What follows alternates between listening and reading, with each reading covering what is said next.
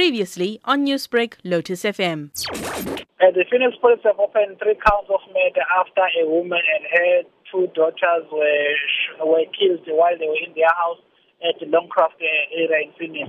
The incident was reported on Friday morning. When the police arrived at the scene, they noticed that there were 2 bodies lying on the floor, and through their investigation, they found a 3rd body in a wardrobe. 3 counts of murder were opened for further investigation, and the police managed to arrest the 45-year-old suspect who was charged for 3 counts of murder. When will this suspect appear in court? The suspect is due to appear today in the Verulam Magistrate Court facing charges of murder. So what sort of a relationship does the suspect share with the murdered? All we know that the suspect was known to the family members. We don't know his relationship. So how would you describe police's swift arrest of this suspect? We must commend the members of the police who immediately arrested the suspect within 24 hours after the incident was reported. How far have investigations gone at this stage?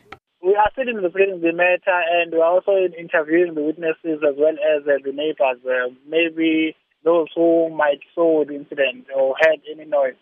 Appealing to the Phoenix community that they must keep the calm, they must leave everything to the police so that the police will do their investigation thoroughly.